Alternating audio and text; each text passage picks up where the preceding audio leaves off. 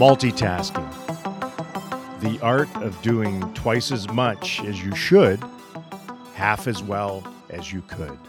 That's us. It's Jubilee Boy and fired up, a very fired up Mike Heika. One-on-one this week for your listening pleasure or pain. Mike, it's just you and me, like old times. Get the noise out of the room. Not really. We have Jordan in here, That's true. whose wife's about to give birth, so He's a trooper. Yes, we appreciate you. That's character right there, and your wife. Yes. Mike, but you and I and all of us and everything needs a reset, don't you think? I think. Yeah, it's... Crow line is open, 214-555. Snap out of it. It's so funny because you think you're making baby steps and then it just... Like, it doesn't even just take a step back. It unravels. And this third period clearly made that game look a lot worse than it was. But, like, we talk about... Like, the tone of the team right now is they have no idea where they are. Exactly. I made that point on a Metroplex morning show today. This is the morning after the storyline rich / demoralizing result night in St. Paul, Minnesota, depending on when you're listening to this. Your biggest takeaway from that would be what? Honest and truly, the biggest thing for me is, so you go play Nashville, everybody's fired up, you don't play well. You go to Minnesota to support your teammate, Ryan Suter, and to not fall 8 points behind in the division, and you don't show up. Like, how? How do you, that's one of the reasons I'm fired up. How do you, like Ryan said, he goes, well, we were a little flat tonight. How were you a little flat tonight? I mean, something's wrong there when you're in Minnesota playing a charged up divisional game, trying to support your new teammate, and you're flat? I don't know. I think there was culpability, enough of it to spread all over the map outside of the captain. Yep. Like Jamie Benn was phenomenal last night. Lost in all of that crapatorium was the captain. I mean, he won virtually every face. I mean, every time he won a face-off in the offensive zone, they had a scoring chance off of it. He had close to double-digit shots. He finished plus in a game they lost 7-2. Scored a goal, his first power play goal of the season. Had a bunch of hits. He was that's consistently a bit of a issue for me, is that, and Jamie's not always on top of it like he was last night, but there's rarely an echo to his power forward game. You know what I mean? Like people should get sucked into the power of it all. It's like it just dissipates after he has one of those rambunctious shifts or fights a guy or whatever it is. So the group has some issues right now. Yeah. Defense and goaltending was a major issue last night. It was borderline shambolic for whatever reason. Like, just coming off of, at times excellent net minding and fairly tidy defending, and all of a sudden they pack it into their Toomey luggage and go on the road and it doesn't show up. So, and even the game, like at 3-1, I was thinking, man, especially with Cam Talbot in net, I'm like, we've seen this movie before, and he starts, burping up rebounds and then the number 3 power play gets a chance, and you're thinking 3-2. Yeah, it's got to be. And if they get to 3-2, no question, this thing's getting tied. Right. And Minnesota's done this before against the Stars. Yes. And then absolute capitulation. Just, as I said, a soup with a fork kind of night or day in Minnesota. So it was just, everything just felt like a great big bleh at the end of it, when the day started with so much promise. Yes. Coming off 2 victories on home ice, they did what they had to do, but some individuals started scoring, and the team looked like, okay, here we go. And confidence all the time. Then you have the Ryan Suter story, and you have the Robertson against Kaprizov story. Every single thing that we had documented and laid out for a phenomenal night in Minnesota just went boom, like a balloon to a porcupine. Just pop. Everything went. Kaprizov went off. Yeah. What did he finish with last night? I think it was just a goal and assist, right? No. He had to have more than that. Because Zuccarello, I think, had a goal and 2 assists. They have some funky numbers there. We were a long way up. Yeah. But I think he had 4 points. Oh, maybe he did. Oh, you're right. I think he did because I'm thinking of I was giving. They were happening pretty fast and furious. Yes, they were at the end. Period. Yeah, at the end there. But that was the other thing is so. Just talking in the press box to the Minnesota people up there, they're going like, well, Goligoski's not been, and I'm going like, oh, he looked pretty good to me. Zuccarello hasn't really he looked pretty, like these guys just jumped off the ice. They were great. We were documenting, like, it's kind of funny. Hartman, who's their top scorer this season, is a quote unquote former Dallas Star. What did he spend with the Stars organization? A week? Yeah. In the summer. But they have so many familiar faces. Yeah. And when I saw Bill Guerin, their general manager and former Dallas Star, on the way out, I said, I expected you to finish with maybe a goal and a helper by the end of the night. And then he, without missing a beat, said, I think Madonna phoned me in the third period and said, I think I had an assist on that one. But you have Madonna that is in the fold there. Yep. Billy Guerin's their GM. Jordy Ben didn't play, but he's there. He's there. Zuccarello, former Dallas Star, had a good game. Goligoski, who, had a good game, a former Dallas Star. Dean Evison, an original Dallas Star back in the early 90s and behind their bench. Am I missing anybody? That's probably it. It's a lot. And they all just took turns games. kind of shining Yeah. in that one last night. So anyway. How could you let Ryan Hartman go? I can't believe that. The other storyline, a couple of Minnesota kids wondering whether Jake Ottinger was going to get the start, played well against Detroit on home ice. He's from Lakeville, Minnesota, and eventually got into the game in a mop-up scenario late. And then the Riley Tufte of non-play. And that way, where's he from? Coon Rapids. I don't know how close that is to Minneapolis, but he also played at Minnesota Duluth, so he has a lot of friends from college. I think he had 100 people there. Yeah, it's tough. It's pro sports, but those scenarios are tough. Yeah, like just to have all that excitement and like I was saying, the great thing the NHL does now is they fly in parents to watch the kid's first NHL game. So his family was here for his first NHL game when he got called up. So that's nice. Nobody owes anybody anything in this. You realize it's a business. And Ryan Suter talked about it in the morning, too. Yeah. It's like, 9 years and the big part of the community and all that stuff. And then one day they look and they're like, nope, buying you out. You're done. Yeah. And the way he said it, I think was. Yeah, he said it like, and they can fire you.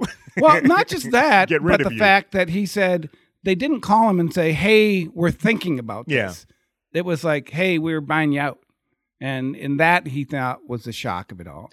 And then the other thing is you got kids and stuff like that. And so now they're not going to school in Minnesota. And now they have to go find. And that's, I'm sure there's my wife's family moved from Texas to Michigan in her senior year of high school. And so it was really hard for her. But, it happens all the time. So never really been a lot of bleeding hearts in this sport. No. And you're reminded from time to time that it is. I don't know that it's fully cutthroat, but it is, what helps us now, not what helps us yesterday or 2 months ago or 2 years ago. And they have to make decisions off of that. But I feel for individuals because it does impact a lot of people beyond just that person. No, I agree. But the ones making those decisions are being graded on what they're doing too. And they're trying to make decisions that keep them gainfully employed. And it's this great big basket of trying to figure it out. What's interesting is, as a fan or as a media member, you're like, well, what's really the difference between Kiviranta or Tufte? Like, how hard is it to help this kid and his 100 friends who are here? And I talked to a couple people this morning, and they're like, oh no, like from a strategic standpoint, you absolutely play Kiviranta against the Minnesota Wild over Tufte. Yeah. And I'm like, really? And they said, yes, absolutely. Like, and these aren't people who are in on the decision making. These are just people I know who said, yeah, he's got speed. He fits that lineup. He could help you win this game. And it's a divisional game. And all you're thinking about is, we need these 2 points. That's what I mean. Yeah. And it's really weird because, like, we're just so different. The media, the fans, and then the people who are actually in there in the trenches. That's all they care about is, we need these 2 points, and what little thing can we do to get these 2 points? Yeah, our scope is wide and Care Bears galore, and they're very myopic with how they look at things. And I just always I love it when you're in a position where you can maybe roll the dice a little bit with something like that, and you're thinking, well, maybe the kid will give us something, right? Maybe that injection. What a story that would be if he scores his first NHL goal in front of, the house and that. But at the same time, you're on the road, and they're thinking in their minds, look, I don't get last change. They've got some pretty good offensive players on that side. The kid's still getting his feet wet at this level. I don't want to be caught with my pants down a little bit here. And I trust this player that's got a little more experience under him, and we'll go with that. Yeah, it's the Sekera versus Harley thing. Yeah. I mean, for them, of course we want Sekera in there. He's a dependable veteran defenseman. We trust him. We don't trust Thomas Harley just yet. And so that is, I mean, those thought processes go through their mind, and you talk about, it's a game of inches, and if we just make this one play or that one play, then it could really make a difference in us beating the Minnesota Wild. Yeah. Yeah. Anyway. That game's over. We've really beaten that 7-2 beat down into the ground. It's only one game, but the traditional Thanksgiving milestone or cutoff is nigh. It's nigh, Mike. I probably need to kick it down the road a little bit this year, right? Because it started a little later. It's weird, the previous season that was in the calendar year of 2021, pretty tough to work that up when you started in January. Long way to Turkey Day. We're there now, though. So I guess it would be a tenet, would it not? Yes. Historically, I have it at about 87.5% of teams in a playoff spot at Thanksgiving finish in a playoff spot at season's end. How much stock do you put into this? It's funny because I'm not a big analytics guy, but you look at all the analytics of, if you score the first goal, I know, you're like, lead after the first. Leading after you're like, that can't be that big. And then it's like 87% of the and so, yeah, it's hard to make up ground in the NHL.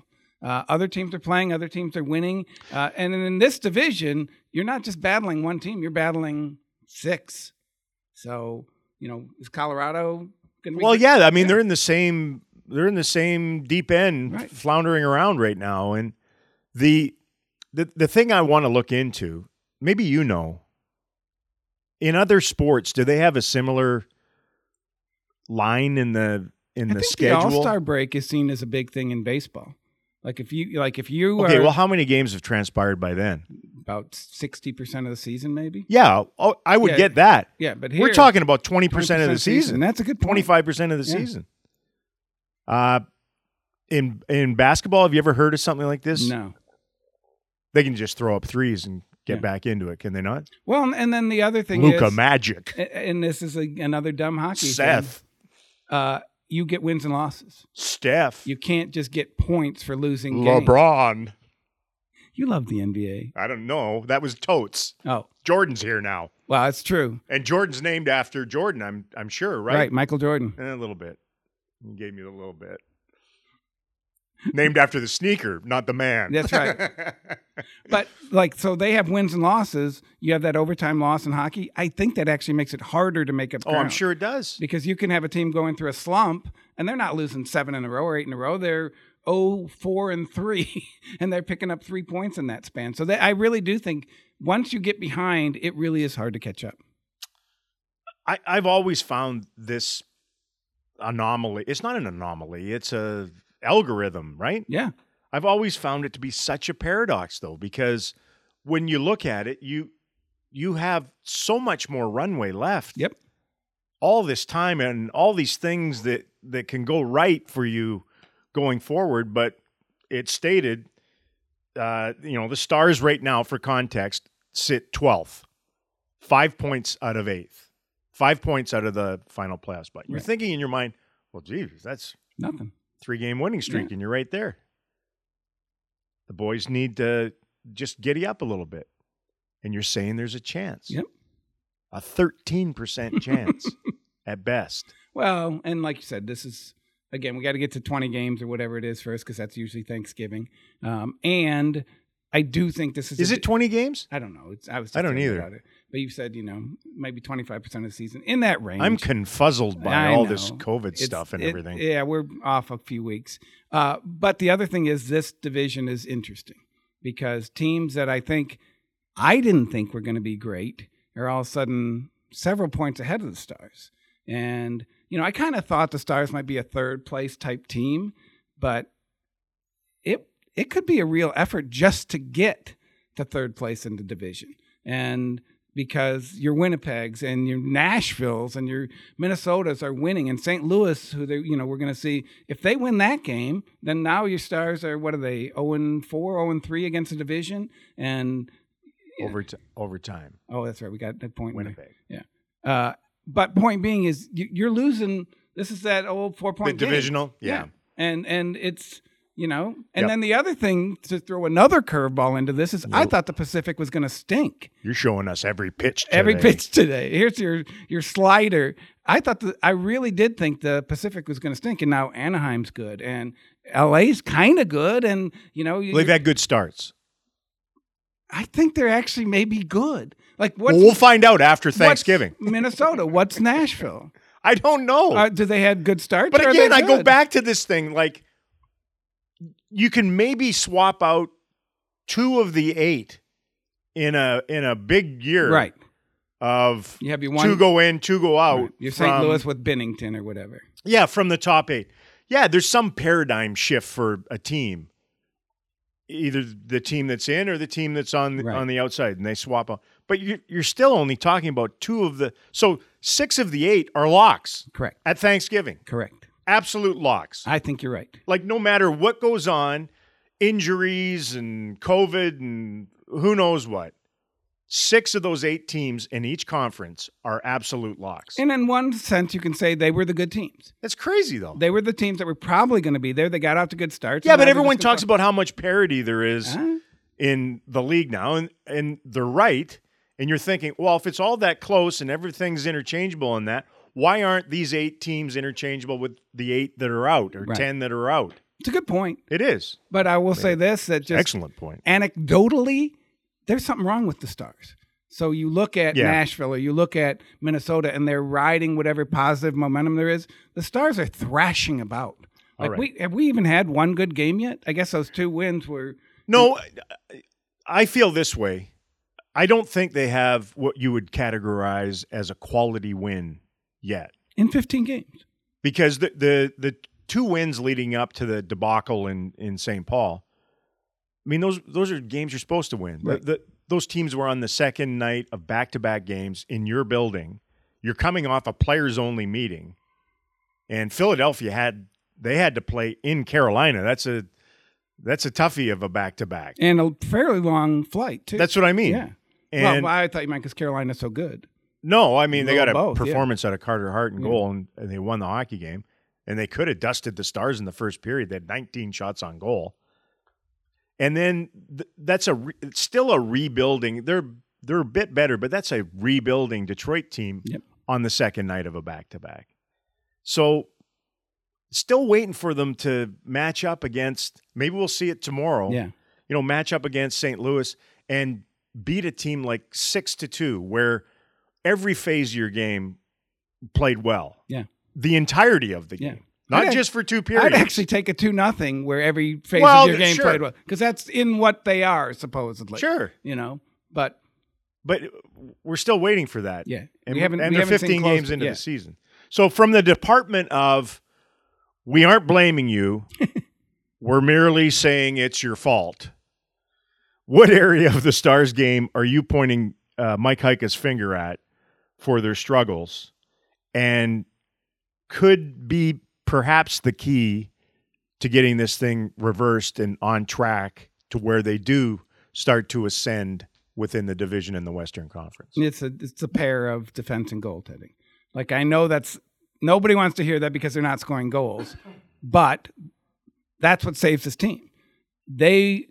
We talked the other day, Vito and I talked the other day, go, well, they never get beat 6 or 7-2. I mean, so they're just not going to do that. Vito, for all of you, is Mark Vittorio, who is the director on Bally Sports broadcasts. He has a very strong history in hockey, and he has strong opinions as well. Very strong opinions. Anyway, point being. And his wife sings the anthem. There you go. Well, I might add. Her name's the best, perhaps? Ray. I thought she was your wife. Another Ray. Anyway, point being, if they're going to win, if they're going to play Dallas Stars hockey the right way, then they need to play defense and they need to get good goaltending. So as much as it's, you don't want to say, oh, they shouldn't score goals. They got to get back to winning 2-1, 3-1 games. And I know the fans hate to hear that, but that's who they are. That's who they're built to be. And I think that's how they'll win. Do you think they're built to be that? Yes. Do you? Yeah.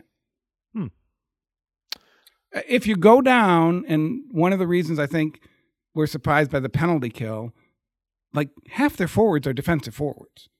Then, again, now, granted, Heiskanen and Klingberg and Suter, they're kind of, a little bit of both, but that's still a pretty good group of defensemen, and the thought process is you play defense by controlling the puck and pushing it into the offensive end. Okay, you're leading me into one of my points. The first one, though, is goaltending, just because it's the panacea. Yep. It always can be. It can fix almost everything. You can be just disorganized, awful, outshot by volumes, and that one position just makes everybody feel good about themselves. Or it can go the other way, where you feel like you're doing some good things, and then every time you make a mistake, the puck goes in the net, and you only make 5 or 6 mistakes in a game, like big ones, and none of them are getting mopped up, and you're losing consistently. Nothing makes coaches nervous, or fans and everyone involved overanalyze things like either pedestrian or bad goaltending. There's no question. And we're trying to figure out what's going on in goal right now. Like, is Ben Bishop going to be able to get back? Is Braden Holtby going to be able to get fully healthy and be able to carry this thing? Is Anton going to refine whatever he's had in past consistently? Is the kid the answer? Is Ottinger, can he come in and go on there's been a history of rookie netminders or young goaltenders that have come in for teams, whether it be in the regular season or in the playoffs, and just carried a club. Yeah. You mentioned Binnington. He's a great example. Yeah. With St. Louis. Yeah. The kid in... he was left for dead in the minors. Yeah, and it was like, oh my God, we might as well try this. When they came in for the playoffs, all the Black Aces were like, oh, I tore this guy up in the A. Yeah. And they were like giving the varsity members tips on, shoot over his glove. He's terrible. And then the guy gets a Conn Smythe. The guy in Carolina, I can't even remember his name. He's like probably 35 now. But in the playoffs where they were down, I think 0-2. Then they pulled in the rookie goaltender and won the cup. Do you remember the guy?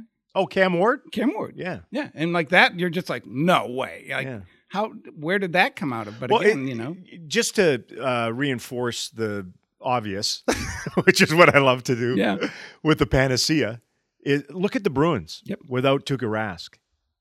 Like, he's just been their whoopee blanket every year, year after year after year. And you'd look and they'd be top 3, top 5, top in the NHL in goals against average. Yeah. And up there in save percentage. And he hasn't played this season, and they're nowhere to be found in the top 20 of goals against. Pretty much same group out in front in that, but that one guy that just allows them to make mistakes, play a little bit freer, whatever it is. Well, and Anton's game the other day against Philly is a perfect example. Yeah, because you're right. You're not sitting there going like, well, he saved the game for us. But if you give up 2 goals in the first period, you're probably not winning that game. No, I mean, if it follows what happened last night, right? Give up 2 in the first period, and you try to chase that down. You play the game a completely different way. Yeah, it's tough. Okay, I'll give you other one interesting. Go ahead, Mike. Back in the Lindy Ruff goaltending days, yep. And a lot of it was Kari, but there was the thought process as we talked to players and everything, and it was I'm looking over my shoulder because I'm not allowed to go try and do what Lindy's telling us to do because I'm worried if I make a mistake, my goalie's not going to clean it up. So then, quite strangely, the lack of goaltending hurts your offense because you're so worried defensively, no question, that you won't go do what you're supposed to do offensively. Yeah, no question. You survive your mistakes and you forget about it. Like, think of those 2 chances that Detroit had with the rookie, Raymond. Yeah. I mean, he's point blank in front of the net. There seems to have been a breakdown somewhere. Like late in the second period, and then again early in the third. The game is still hanging there, and it doesn't even get mentioned after the game because the goalie just mopped it up. Yep. It's like, it's like that's pretty egregious breakdowns. Like he was all alone for a long time in front of the net. Yeah. And that's what the position that doesn't relate to any of the other positions can do for you. But here, I wanted to go a little bit outside that one. I felt this way for a long time. It's a bit esoteric, I believe. But I think they need more automatic play with the puck, like more automatics. And is it confidence? Is it the system? Is it the makeup? What is it? Because they have rarely felt automatic.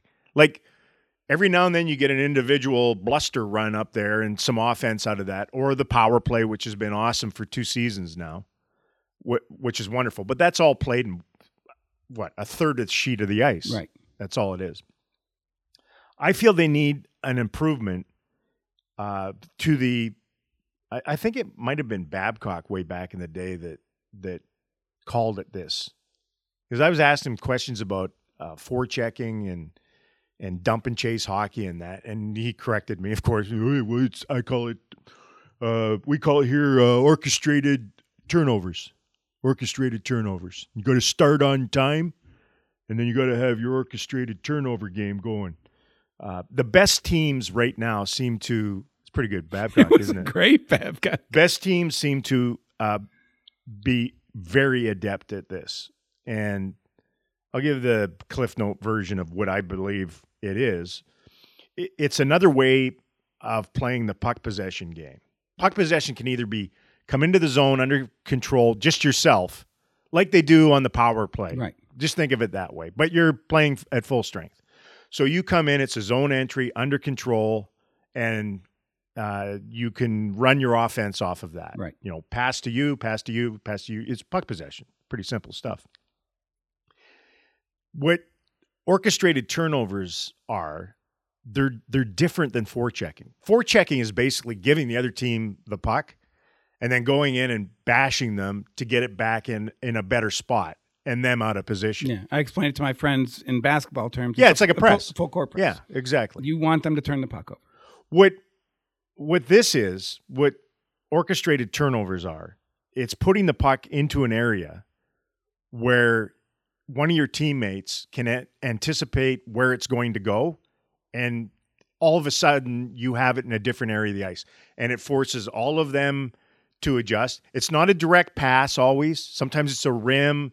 Sometimes it's a cross-corner dump, whatever. But you have to be on the same page. That's why it's orchestrated. Yes. It's still a turnover. You have the puck and then you give it up, but your guy's going to get it before their guy, or he's going to be in a better position to win the battle to get that puck if it's like a 50-50 or whatever. So you watch, I think Tampa was great at it. They're top end guys. They, those heavy long shifts they'd play in your zone. St. Louis, when they mauled their way to the Cup a few years ago, same thing. They just wear your defense is down with that. If you want to call it a cycle game, I think it's a little different than a cycle game. It isn't always just churning and burning in there. Sometimes it's laying it into an area where a teammate is going to be sprinting into and he's going to come up with it. And what that does is it allows you to play the game faster without always needing to play the game faster with just your legs. Correct. The puck moves fast. It's funny because we always talk about even Hitch's teams. They weren't great skating teams, but they were fast teams. They moved the puck quickly. At times. Yeah. I mean, I think there's lots of examples of it where for the opposition, it must feel like there's 10 players on the ice. The Blues aren't a fast team particularly. No. But they play a fast game. Because they played that game well, I think, at times, where they're orchestrated turnovers and that anticipation of, well, how did he show up there so quick? Sometimes it's just shooting the puck wide of the net. Yeah. And you're like, well, it'll get marked down in the NHL stats as a missed shot or something. No, it wasn't. It was on purpose. Yeah. So it went around. That guy grabbed it there. All of a sudden, all the defense is adjusting. And then he works it to there, understanding that player is going to be there. And then this player is going to be there. And then, boom, it's in the net. You're back at center ice. Well, the other interesting thing is it looks like that's working against the Stars. No, I think some teams have done a really good job. Game. And so you'll even see where a forward will have possession in the defensive zone, and all of a sudden, boom, it's off a stick because they have techniques where they're poking the stick, and they're going after the guy who's the puck holder in the defensive zone. And so you'll see a puck come off a board, a forward's turning, he's looking to get up ice, looking to how he can break out, and all of a sudden it's off his stick and up against the board. And you're like, this was a planned play. Like, these guys have been taught, almost like in football where you punch the ball. Yeah. These guys have been taught that this guy's looking up ice, take the puck away from him in his own zone, and we can turn around and go right back at the net. That's a very good example because you see some teams defensively in football that might, swarm and do all these things that they're asking them to do and tackle well in that, but they never even think about punching the ball. Right. And then you listen to a coordinator that says we have to have takeaways. Yeah. And then all of a sudden everybody's coming in there and they're just driving fists into the ball over and over again. And you're going in there. One guy might have the guy wrapped up. Second guy isn't wrapping him up too, which seems redundant. Second guy goes in there trying to strip the ball before he's down. Yeah. And if you look at some of the forwards trying to break out of the zone, they're losing the puck for the Dallas Stars. And I don't think it's coincident. I think they're, like you said, there are teams out there who are trying to do that on purpose. And then the other thing is, as Rick even said this a week ago, everybody's forechecking them. Like, they're just the team that's going to get forechecked. Yeah. And that's just the way it is. And if you're a team that's going to get blitzed, you better learn how to handle the blitz. Yeah, because I think... And they have handled that in past really well, because most clubs probably look at this group and say the heartbeat of that team is the defense. Right. And if you're going to cut the head of the snake off, that's what it is. Right. And get to them, force them to try to make plays in their own zone under pressure. And now you have to have some energy in order to do that. And if you're off just a little bit and the Stars are on with their egress game, they're off and then they get scoring chances. Right. Yeah, that's the problem with the forecheck. Is if you get the have to puck score past on your scoring chances. Well, that's the thing. But if you get the puck past the forecheck, then all of a sudden now you have numbers. Yeah, you go through the neutral zone. You can go through the neutral zone with speed. If somebody's really trying to drive, and that feeds, of course. Then you have to do it fast, and that's the other thing. Like, sometimes you can do. I believe you can do things too fast. Yeah, like you can just put yourself. It's almost like over try, and it's a nice thing to say, well, everyone's trying hard, but sometimes you need to try less. Yep. If it makes any sense. No, poise. Slow down a little bit in order to go fast in a better spot. Anyway, it's they need fixing. Yes.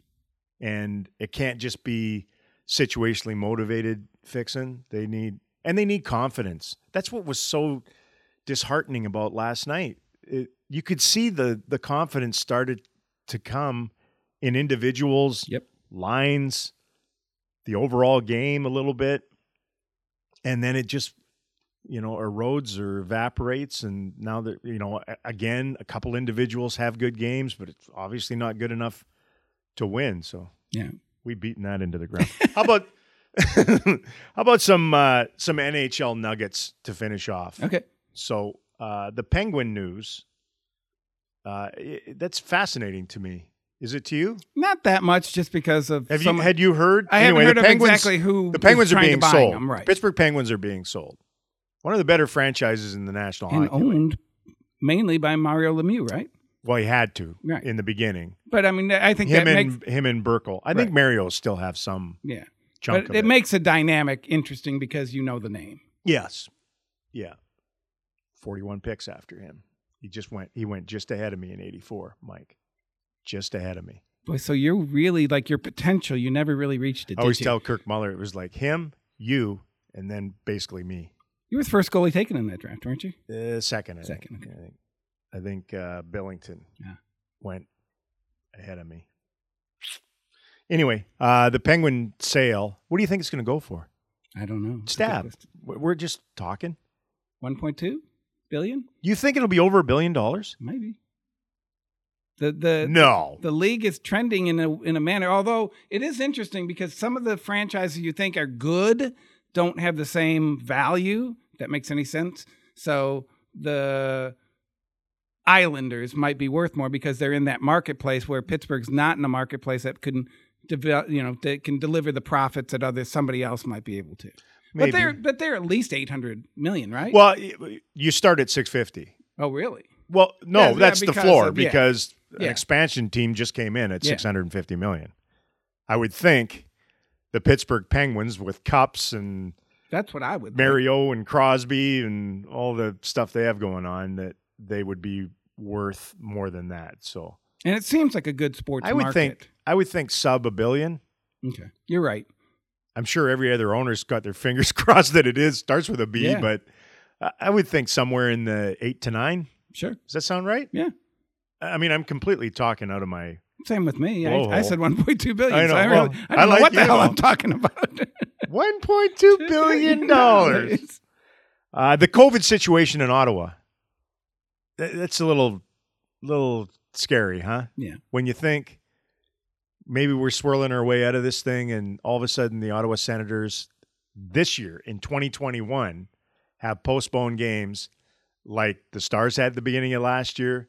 Colorado had a stretch. Who else had? Do you remember any other teams that had long stretches of games being postponed in that 56 game year? So this conjures up the debate as to whether they're going to go to China or not for the Olympics.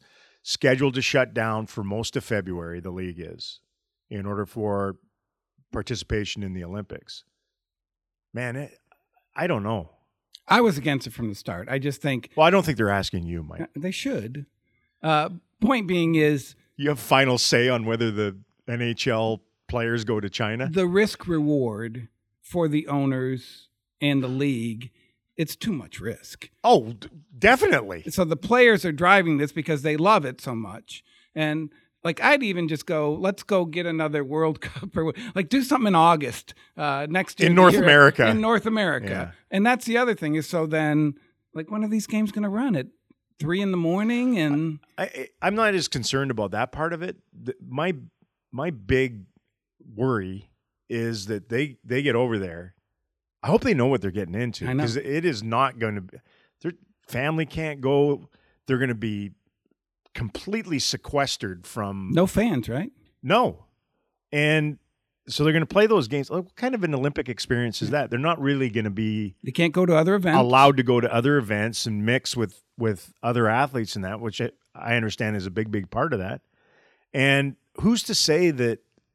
I don't even know if it could happen. Let's say they do have some kind of an outbreak there. How long are they going to keep you there? Yeah. Or how long do you, I mean, even if you get out of China, is the U.S. or Canada, especially Canada, are they going to let you back in after that? You know what I'm saying? Like, so let's say they negotiate whatever their departure is going to be and they get to Germany or they get to some neutral place. Does Canada allow you back in without 21 days quarantine or whatever they're doing there's up tons there? of testing there now. Yeah, I guess to there is. Getting in and out. Which also leads me to Ottawa, of all the places. I know. So everybody's vaccinated. This is the most cautious country I know of. I know. And then their entire team still getting it? In the nation's capital. Correct. I mean, it is scary. Do you know the cutoff for a decision to be made or not? No. Mike, you're in the business of I learning work for the this Dallas stuff. Stars. I'm just a broadcaster. I wear makeup at work, Mike. You're a writer. I drop movie. You're an award-winning writer, Mike. I drop movie quotes from 1980 into most of my stories. So. I bet you that goes over like a lead balloon. Like a Led Zeppelin. Okay, we're heading into Thanksgiving. Yeah. You're thankful for? Getting back to a little bit of normal. In the league? Yeah. Yeah. It really, like, so the people in Minnesota, I heard you talking this morning, they're so nice and it's so Canadian. And so just walking into that building and interacting with them, and they're like the... Oh, did you do a live Hey Hika or something on the concourse? I should have. But just talking to the people you know, Lance Vogt. Former trainer for the Minnesota North Stars. There you go. There's another one. There's another one. So you just, like, it's just such a nice feeling, and we missed that. And it's not even back to normal yet, but to have a full building, to have their energy, I mean, they were fired up. They do not like the Dallas Stars. No, they don't. And so as much as that... Don't you just... It is desire what it is. A playoff series yes. of some consequence, not whatever that was a few years ago. I mean, that should have been over in 3 games, let alone what it was. Was it 5 or 6? I thought it was 5, but it could have been 6. I think it was 5. Crazy. But like, sloppy. could you do a 7-game series with Bill Guerin just throwing out stuff? Oh, it'd be a blast. It'd be so much fun. Where he's talking about whoever. So much fun. Let's keep our fingers crossed. I know. Madonna just comes and deigns the media with his presence, and he comes down to Dallas, sits in the box, waves to people as the Wild have a 3-1 series lead or something. Suter like leads the Stars in points in the series. Riley Tufte goes back and gets a hat trick up in Minnesota. Yeah, it'd be fun. I'm with you. I think I'm grateful and thankful for fan participation again. I was driving home from the airport last night, and I had it on NHL Network, and they had Dave Tippett weighing in on it. Tippett was talking like this, and but he was quoted as saying, we didn't realize how much we missed them until they're back after playing in a vacuum like that. And then you're like, oh my God, they're 90% of this game. Yeah. Fans are. Well, it's so funny during lockouts. I know the players go out and try and create their own, events so they can, show the owners that, hey, we're the show and everything like that. And I always say at the time, I go, you're both the show. And all of that is now that we miss the fans and we got, it's a 3, 4, 5 prong thing that you want it all. You need a broadcast. You need a great broadcast to bring. Well, we're hoping someday. But the people from home then get involved. Those people from home then start reading the websites of the newspapers. It's just when you get that energy and that buzz going, it's really fun. Yeah, and we've missed that. Yep. Yeah. We'll keep our fingers crossed we get back there fully again. So, all right, you feel better? You vented? Yeah, I have a little bit. Fully vented? Well, not fully, but go on. How will you continue venting today? I probably will make chimes, a few more phone calls and see exactly what the players and the coaches think versus what the fans and the media think. All right. Well, I'll tell you this. They beat St. Louis, Edmonton, and Colorado in the next 3, and we'll forget all about the shellacking in St. Paul, right? Yeah, you are right. Move on. That's the great thing about professional sports. Until game 82 and you don't have enough points to make the playoffs, there's always another one. Yeah. And you can make up for all your deficiencies and have a mulligan individually or as a team the next outing. So they get that chance immediately within the division. Yeah. And we'll get a chance next week again to bring in a guest, and we'll chew up, knife and fork, whatever went on between now and, say, mid next week. And we'll know whether there's an addition to the family by then, I would think. Fingers crossed. You're going to name her Daryl? Just go with Ray.